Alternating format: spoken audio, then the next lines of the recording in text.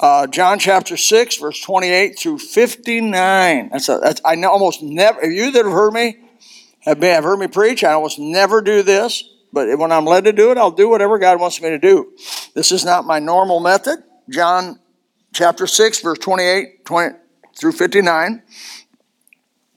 Two big things have happened before this passage, before I'm reading it. He fed the 5,000, which ended up really probably being 15,000, 20,000 people. And then he walked down the water, stilled the storm. That's what he did after before. Stilled the storm and proved himself in two great miracles. Showed his power of who he was.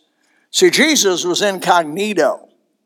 He did not come looking like a leader. He did not come looking like God manifest in the flesh. He did not come looking like what you would picture to be the Son of God. He came looking like a normal, real, common, normal guy. The Bible says there's no beauty that we should desire him. There's nothing about Jesus in his look that he looked majestic or looked like a leader or looked like he should even be a leader. He came incognito a little bit, if I may say it that way. But what he was and what he spoke manifested who he was. And so we're going to start verse 28. This is the bread of life discourse. Maybe one of the more important ones of all the Bible, the bread of life, where he said, many of you know he is the bread of life. We're going to read that. Then said they unto him, question number 1, what shall we do that we might work the works of God? Well, that's important. And Jesus answered and said unto them, this is the work of God, that you believe on him whom he has sent. It seemed like you're a little bit too loud. I'm hearing something real different all of a sudden. What's going on? What do you say? Okay, I'm not going to keep going. If I don't like it, I don't go for it. I'm like an old mule. This is the work. That's too loud, boy. Just turn that down, whatever happened. Or you got the foldbacks on, or something's wrong. No? Well, the devil's against this? Whoppy. He is the prince and power of the air, which is digital. What is the work of God? It's that you know Jesus. What is God trying to do? Help you to know Jesus. God the Father wants you to know the Son. This is the work of God, that you believe on him who he has sent. And they said therefore unto him, question number 2, what sign showeth thou then, that we may see and believe thee? What dost thou work? Our fathers did eat manna in the desert, as written, and gave them bread from heaven to eat. Then Jesus said unto them, verily, verily, I say unto you, only occurs in John, by the way, the two very, verily, verilies. Moses gave you not the bread from heaven, but my Father giveth you the true bread from heaven. For the bread of God is he. It's a person, which cometh down from heaven and giveth life unto the world. And they said, and the Lord evermore give us this bread. What Jesus is going to do in this discourse is he's comparing the physical and the spiritual. You're going to see this as you go down through it. Physical versus the spiritual. Physical versus the spiritual. These men, these people were querying him and questioning him and saying, who are you? Who are you? Their mind was stuck on the physical. And Jesus was trying to bring them to the spiritual part of this. Think about bread and think about nourishment. Think about what you need. Verse 35. And Jesus said unto them, straight up and down, I'm the bread of life. He that cometh to me shall never hunger.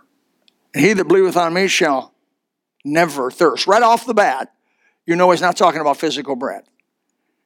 He's not talking about, he's the water also, if I may say, but it's not physical.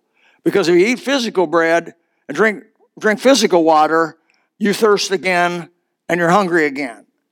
But if you partake, and what is eating but receiving? What is eating? If I see a Krispy Kreme donut and it falls off that little cliff there's in that box, and it's sitting in front of me, and it's a Krispy Kreme donut. Nick Carmen went all the way up there, got it. It's hot, it's soft, it's sweet, it's the best food in the world. It's manna from heaven. If I eat that, I've got to reach out, grab it, and receive it, and bring it into myself. That's what eating in this passage really is talking about. It's about receiving it. I'm the bread of life. He that cometh to me is never hunger. He that believeth in me shall never thirst. But I say unto you that ye also have seen me and believe not. All that the Father giveth me shall come to me, and him that cometh to me I will in no wise cast out. I love that verse. For I came down from heaven not to do mine own will, but to do the will of him that sent me. And this is the Father's will, which hath sent me, that all which have of all which he hath given me, I should lose nothing. I cannot believe you can lose your salvation, because Jesus said, of all that I've received, I can lose nothing. But should raise it up at the last day. By the way, you want to circle that word last day. We're going to go back to it. And this is the will of him that sent me, that everyone which seeth the Son and believeth on him. And the seeing he's talking about is not just a seeing. It is a seeing with understanding. You with me? It's a perception that you perceive that he is the Son of God. Okay? And believeth on him may have everlasting life, and I will raise him up at the last day. The Jews then murmured at him because he said, I'm the bread which came down from heaven. And they said, is not this Jesus? The Bible, the prophets without honor his own country among his own kin. That's why it's hard to witness to your own family. Is not this Jesus, the son of Joseph, whose father and mother we know? How is it then that he saith, I came down from heaven? Jesus therefore answered and said, then murmur not among yourselves. No man can come to me except the Father which has sent me. Draw him, and I will raise him up the last day. There that is again. Let us go down to verse 48. I am the bread of life. Your fathers did eat manna in the wilderness and are dead. They ate physical bread and are dead. This is the bread which cometh down from heaven. He's talking about himself. That a man may eat thereof and not die. So obviously, clearly, he's speaking in spiritual terms. I am the living bread, not a dead piece of food. I am the living bread which came down from heaven. If any man eat of this bread or receive it, he shall live forever. And the bread which I will give is my flesh, which I will give for the life of the world. He was getting ready to give his body and shed his blood as a sacrifice for all the sins that had been ever committed, so that it could satisfy the justice of God, and all those sins had been paid for in full. Then he could offer salvation for free as a gift, because he paid for it. And that's why salvation comes by faith and faith alone. If you try to work for it, you'll never make it. You insult the giver.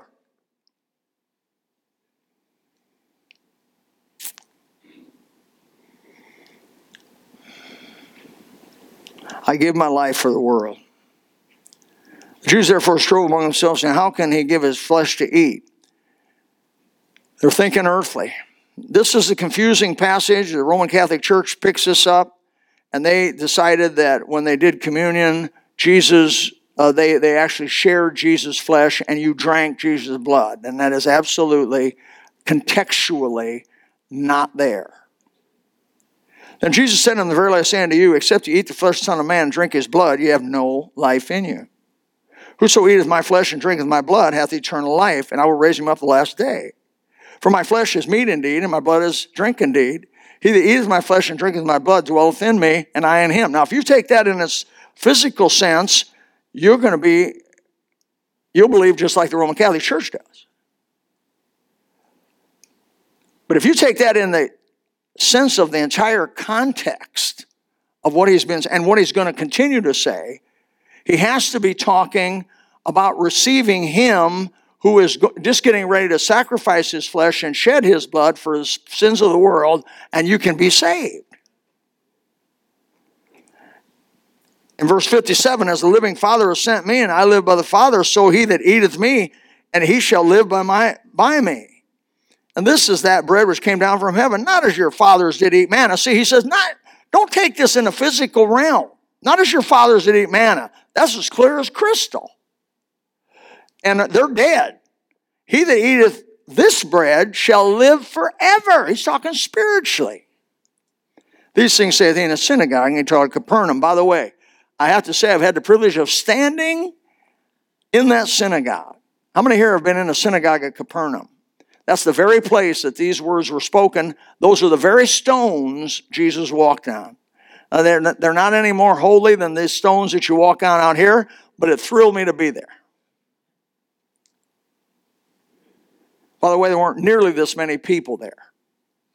There was less than 50 people there probably when he spoke this. It may have been outside, but you can't get them in the building. It's a small little building. John starts his chapter out, a feeding of the 5,000. He sends these disciples out. He calms the storm, walks on the water. He shows them who he is. They said in Matthew 14:33 of this, of a truth, thou art the Son of God. So the two miracles that happened before this text simply show Jesus' office as the Son of God. What is the Son of God? It means God, a representative of God to man. Jesus had two offices. He was the Son of God and the Son of Man, at least in this sense. I know he's prophet, priest, and king, but I'm talking here the Son of Man, Son of God. What are those two things? In one respect, when he calmed the storm and walked on water, he was representing the Son of God. He was representing the part of him that is God to man. When he was the Son of Man, he's representing man to God. It's a beautiful. He represented God to us, so now we can understand who God is. I think it was Philip said, show us the Father. And he said, have you been so long with me and not knowing me? You've seen me, you've seen the Father. So he represented God to man. He also represented man to God. The Bible says he's on the right hand of the Father making intercession for us at this very moment. He died on the cross, shed his blood, and purchased for us our salvation. That's why the Bible says, listen, you're bought with a price. You're bought with a price. Therefore, glorify God in your body and your spirit, which are his. And so, we see his two offices here in this passage, both before the passage, of course, representing the Son of God, but this passage at the bread of life, he's representing himself the Son of Man. Look in verse 63 of the key verse to interpreting this is in verse 63 of John 6. It says, it is the Spirit that quickeneth. The word quickeneth means to make alive.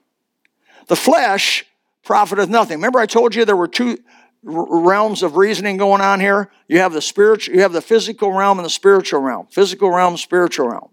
That's what this verse is explaining.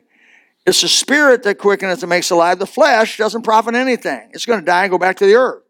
The words that I speak unto you, they are spirit and they are life. So the drinking my blood and eating my flesh was obviously spiritual because it follows into the context of the whole passage. By the way, a text without context is a pretext. People will try to snatch things out of the Bible by themselves. The Bible says of itself, there's no prophecy of Scriptures of any private interpretation. The Scripture is to be compared with Scripture. It must agree with the whole, or you don't have the right interpretation. That's real simple.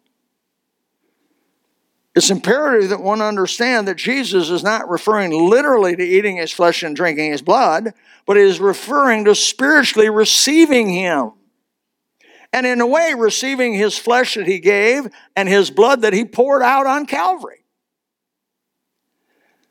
That his body and blood represented the payment that the Father demanded for sin, which was death. He told Adam and Eve, the day you eat that fruit, you shall surely die. Somebody had to die. Somebody had to die. When they ate that fruit, somebody had to die.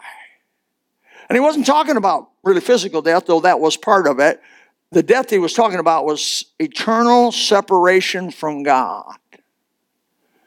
Because when you're separated from God, that is death. In every definition you want to define death. The Bible even calls it in the book of Revelation the second death.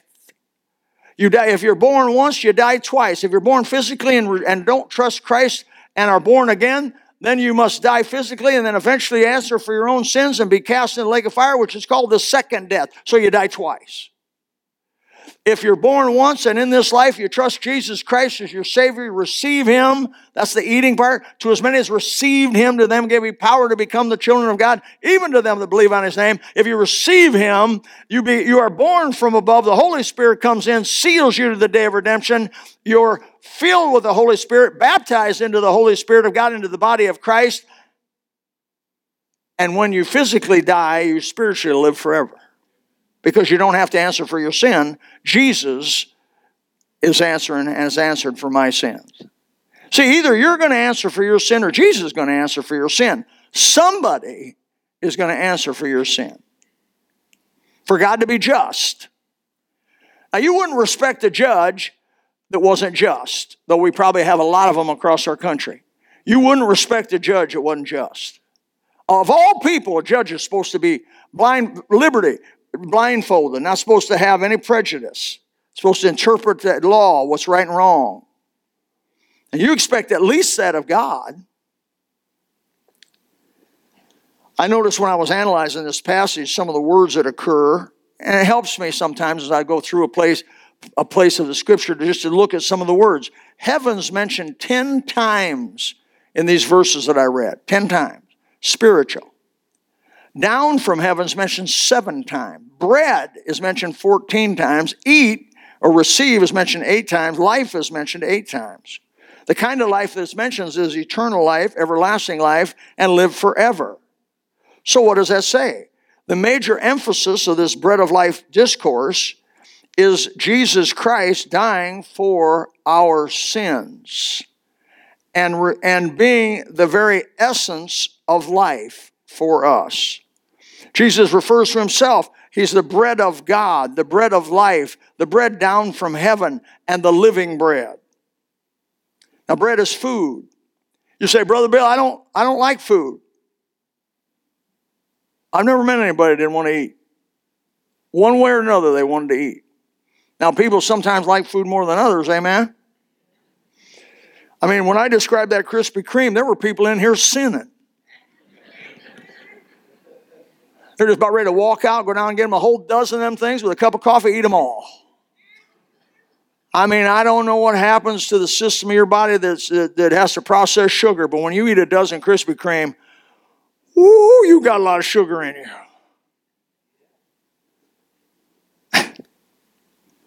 Jesus Christ is a spiritual manna, the living bread of God from heaven. He will sustain eternal life in all those who eat or receive him. Remember, John 6:63. The spiritual is what really counts. So Jesus had fed the 5,000 plus like 20,000 people earthly food, but that was temporary. Now he takes the concept of food, bread, and he raises it up a notch to a spiritual context.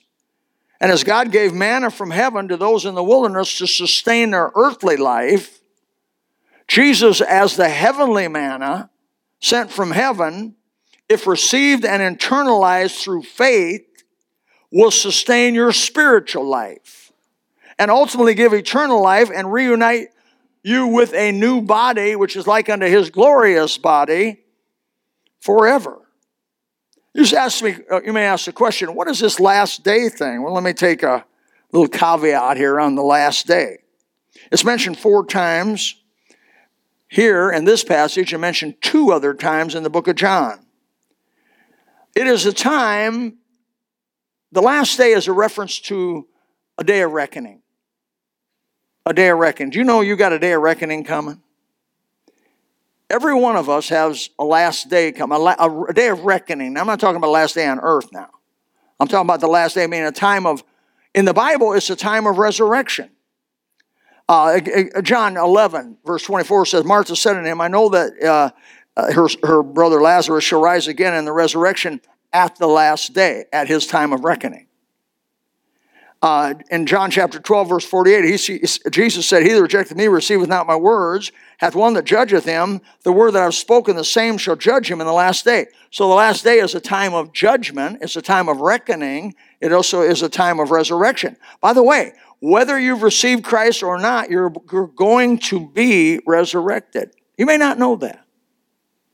The Bible teaches that everybody that's ever taken a breath will be resurrected.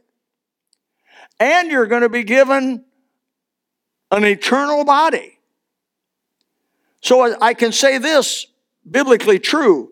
You, in the sound of my voice or here, are going to live somewhere forever. The question is where? The question this morning is where are you going to live? The last days is spoken nowhere else but the Gospel of John. And so it is a general term for a day that you will be judged for the deeds done in your body, whether it be good or bad. As a born-again believer, having been covered by the blood of Jesus Christ, you'll be declared justified, not guilty, because all your sin will go on the Son of God and the Son of Man. The folks who have rejected Jesus some way or another, missed him, ignored him, believed he's a fool, a liar, they will be judged for the deeds done in their body, and they will be declared guilty as charged. The Bible says it this way: every mouth will be stopped. There'll be nobody going, I'm not guilty, I'm not guilty. Man, you go to prison. I did prison ministry, and I'll tell you, half the people, maybe over half the people in prison are wrongly there. They're innocently charged. They're innocent. I mean, I couldn't believe how many people in prison are innocent. Where Brother Steve? Is that not true? You know, I was framed. You know, I really didn't do this. It was another guy. And I thought, man, our justice system is horrible. We're putting all these innocent people behind bars. Well, let me tell you about our justice system in the United States. It's the best one in the entire world. Its premise is that we will let 9 guilty people go free, and they do, to save one innocent person from going to jail wrongly. Our system leans to the criminal.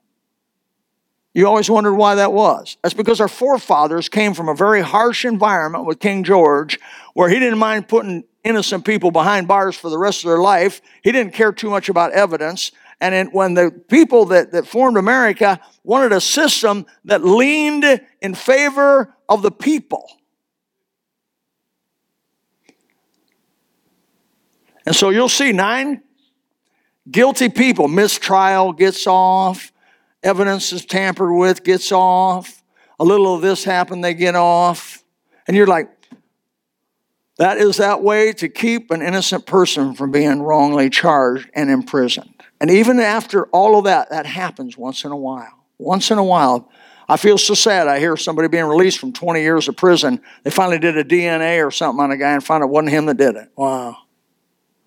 But the truth is, in prison, most of them people think they're innocent. They're not. They're not going to be able to stand before God and say, I'm innocent. Yeah, I'm framed. I couldn't help it. The evidence is going to be brought forth of their sin, and the sin evidence is going to be so great that the Bible says their mouth will be stopped, and they'll be guilty before God.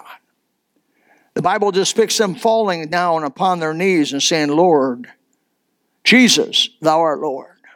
Every knee shall bow and every tongue shall confess that Jesus Christ is Lord, to the glory of God the Father. I just about choked on my own spit. Oh, that was bad. At least I woke you up.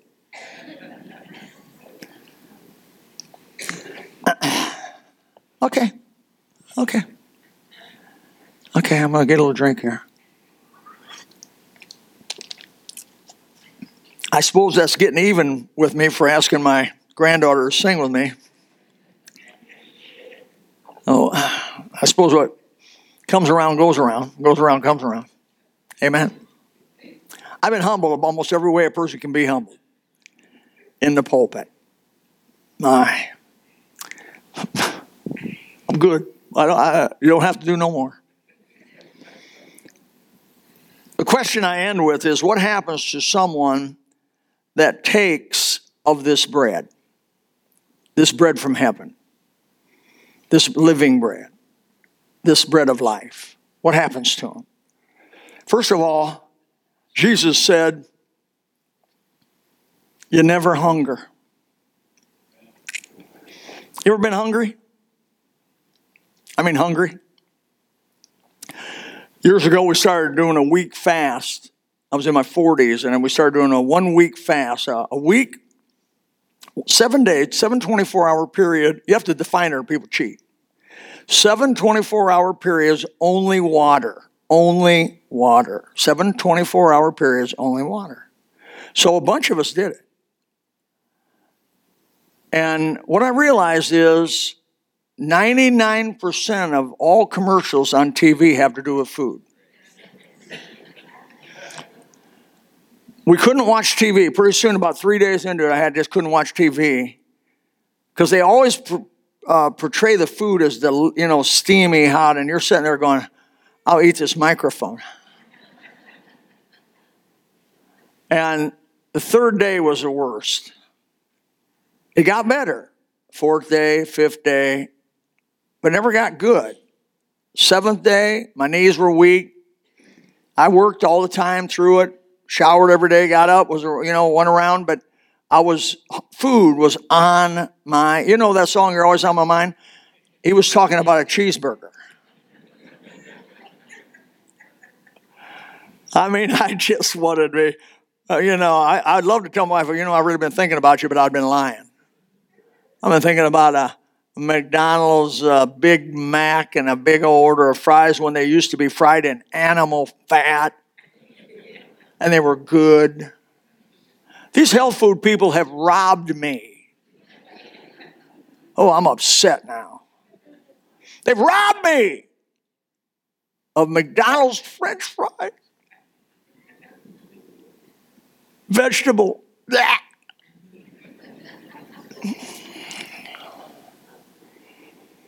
But you know what? If you partake of Jesus Christ, you're never going to hunger. But everything you try in this world, whether it be sexual pleasure or buying stuff or money or health or any other avenue you try to find satisfaction in, just like Mick Jagger said, he couldn't get any satisfaction and nobody else will get any satisfaction without Jesus.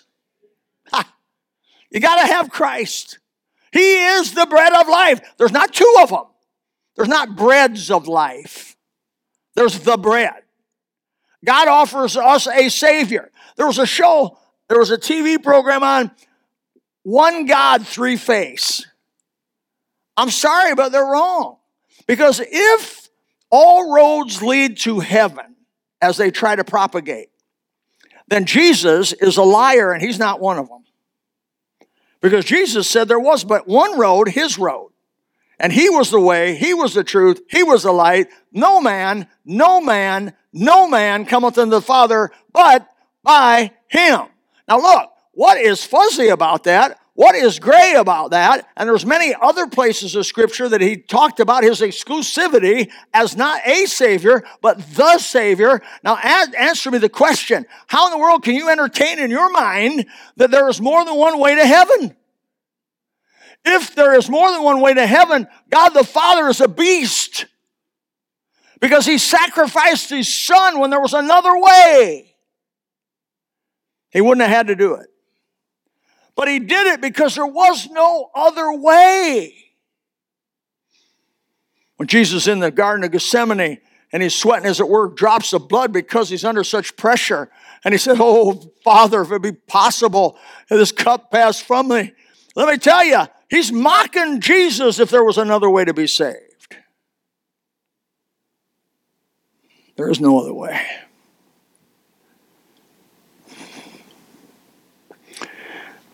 This bread totally satisfies. Why? It's from heaven. The devil offers, I get so heartsick at watching people chase the junk the devil offers them. They chase they chase the money bunny. They chase the physical. I'm physical, shape. Now, I'm not against being physically fairly in shape, fair. But if you're looking for satisfaction from that, it's going to disappoint you. There's nothing the devil offers in this world that'll satisfy that hole that God has placed in you that only he can fit in. Every human being has a vacuum in them that only God can fit in and only God can fill. And you may try every kind of thing and may run the race and eventually lose and miss it. Don't do it. So we learn in verse 56, he that eateth my flesh and drinketh my blood dwelleth in me, and I in him.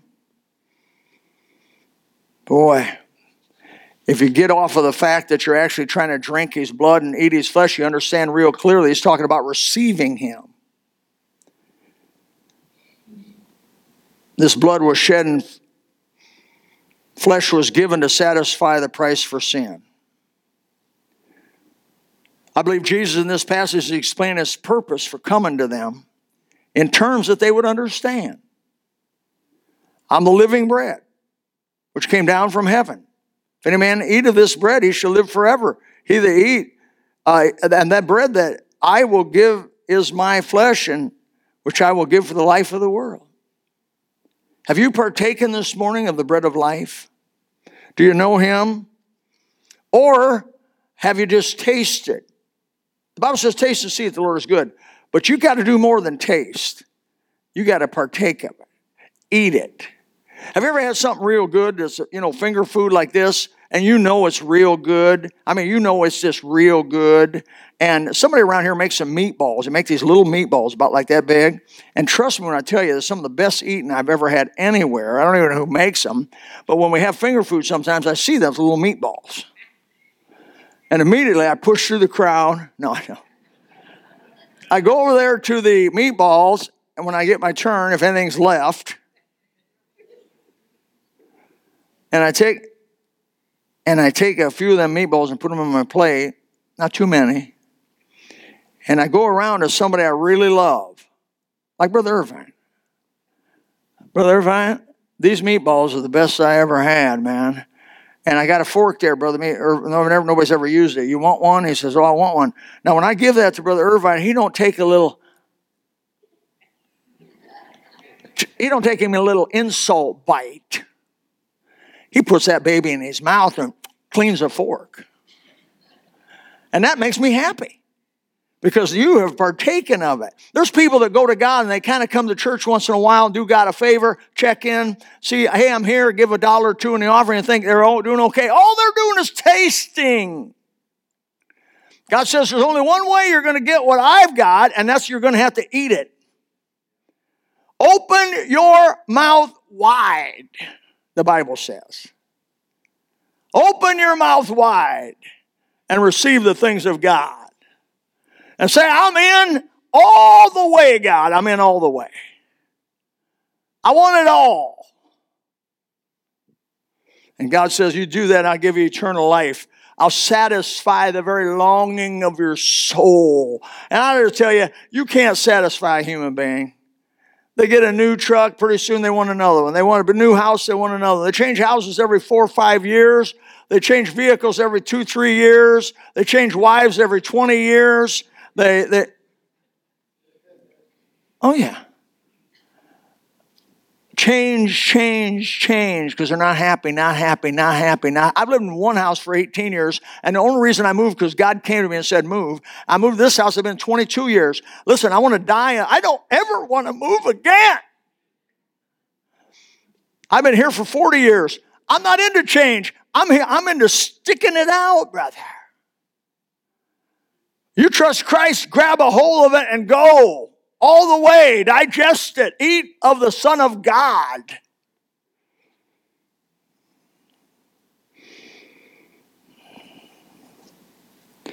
Hanging around Jesus won't do it. Smelling. People get around things of God. The things of God smell good. Do you know that? Am I talking to you? The things of God, holiness, is beautiful. First of all, the beauty of holiness is beautiful. Holiness is literally beautiful. And it smells good. Have you ever been into a house they're cooking brownies? You walk into that house, it hits you like somebody smacked you in the face. Oh, that is Jesus. Everything about Jesus is good. I mean, he tastes good. He smells good. He satisfies my longing. He said to you, and he's saying to you this morning, I'm the bread of life. What are you going to do with it? Many of you have tasted and have then eaten of the Son of God. And if you haven't, and you're just around Christians and around church and you're kind of circling it, why don't this morning you say, I'm coming in, I want him. Because life's short, death is sure. Sin the cause, Christ secure. You might as well get it right now, because you may walk out of here and one of these 90-year-olds may run you over and wonder what they hit. My mother sideswiped a brand new car. I felt so bad about it. She turned in and hit the back quarters, 2 doors, and front quarter. Took them all out, all 4 of them. And she went in like that and parked. I went over to her and said, Mom, you just sideswiped this guy's brand new car. Put a dent in a big old nasty. She said, I didn't hit nothing. I said, Mom, right there's a car. Well, I was that way before I got here. My mother was not a liar, but she was old.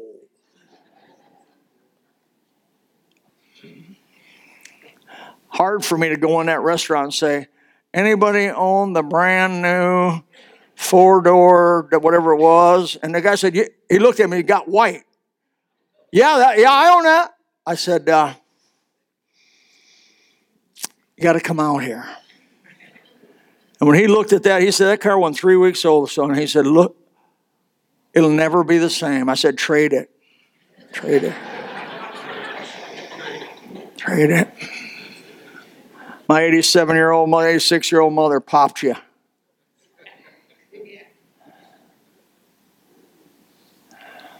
I hope you don't miss Jesus. Father, help us today. In the name above every name. If you would like to know more about the Lord Jesus Christ, you may contact us at the church website, gospelbaptistchurch.com, or you can go to Facebook and type in Gospel Baptist Church, Bonita Springs, Florida. Also, you could call the church office at 239-947-1285. Thank you, and God bless.